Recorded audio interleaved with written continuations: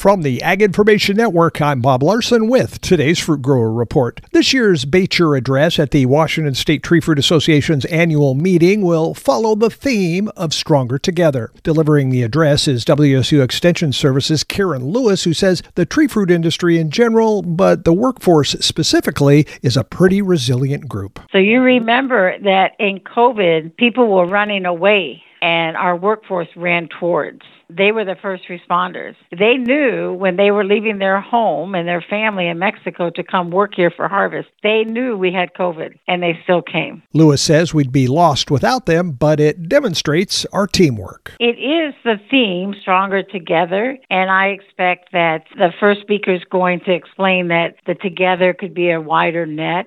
So we need to join forces with other agricultural commodities and maybe even drill down to forming alliances, tighter alliances with perennial high-value crops. Bottom line, Lewis says we're in it together. This is a very competitive, free enterprise-based industry, so individual producers are competing against individual producers and operations, but do they all come under and support the brand?